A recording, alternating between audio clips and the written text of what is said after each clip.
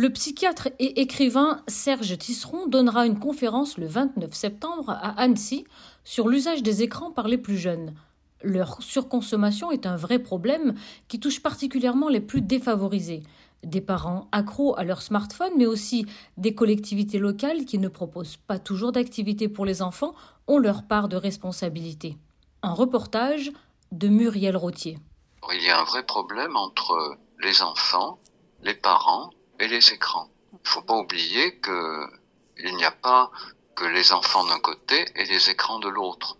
Il y a aussi des parents qui sont des consommateurs d'écrans, soit avec leurs enfants, soit tout seuls quand leurs enfants ne sont pas là, soit devant leur écran tout seul, bien que leur enfant soit là. Autrement dit, aujourd'hui, on s'aperçoit que ce qui est un problème, que la surconsommation d'écran, elle a deux causes principales.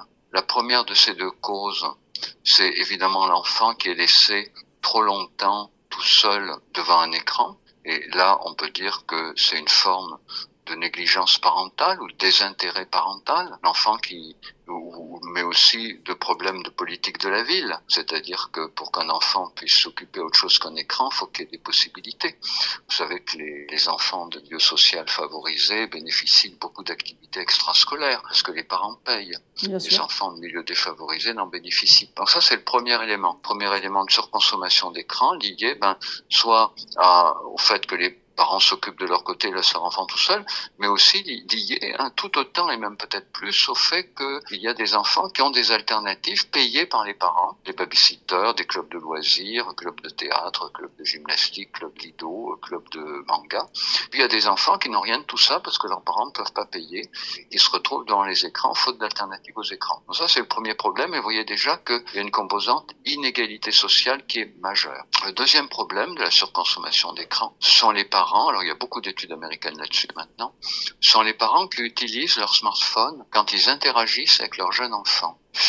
Les parents, certains parents sont très occupés avec leur smartphone et il a été montré que quand un parent est avec un jeune enfant, c'est-à-dire 1 an, 2 ans, voilà, et qu'il utilise son smartphone, une tablette en général, qu'il utilise son smartphone, eh bien, le parent va être moins disponible à l'enfant. C'est normal, hein. Il va faire des réponses beaucoup plus courtes quand l'enfant va s'adresser à lui, parce qu'il est occupé de son smartphone. Il va aussi avoir moins d'émotions dans la relation avec l'enfant, puisqu'une partie de ses émotions est captivée par son smartphone. Et donc, du coup, les travaux américains ont montré que les enfants qui grandissent avec des parents qui sont beaucoup sur leur smartphone quand l'enfant est en attente d'interaction.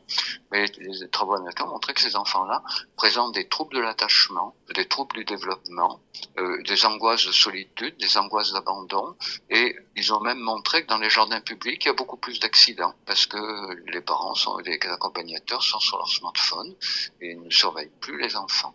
Donc, vous voyez, deux grands problèmes à distinguer qui ont un point commun, c'est que enfant, parent, écran, toujours envisager les trois, ou enfant, adulte, écran, toujours envisager les trois. Premier problème, l'enfant devant les écrans parce qu'il n'y a pas d'alternative, soit à cause des parents, soit parce que la municipalité n'a rien prévu, parce que la politique de la ville ne s'en préoccupe pas, voilà.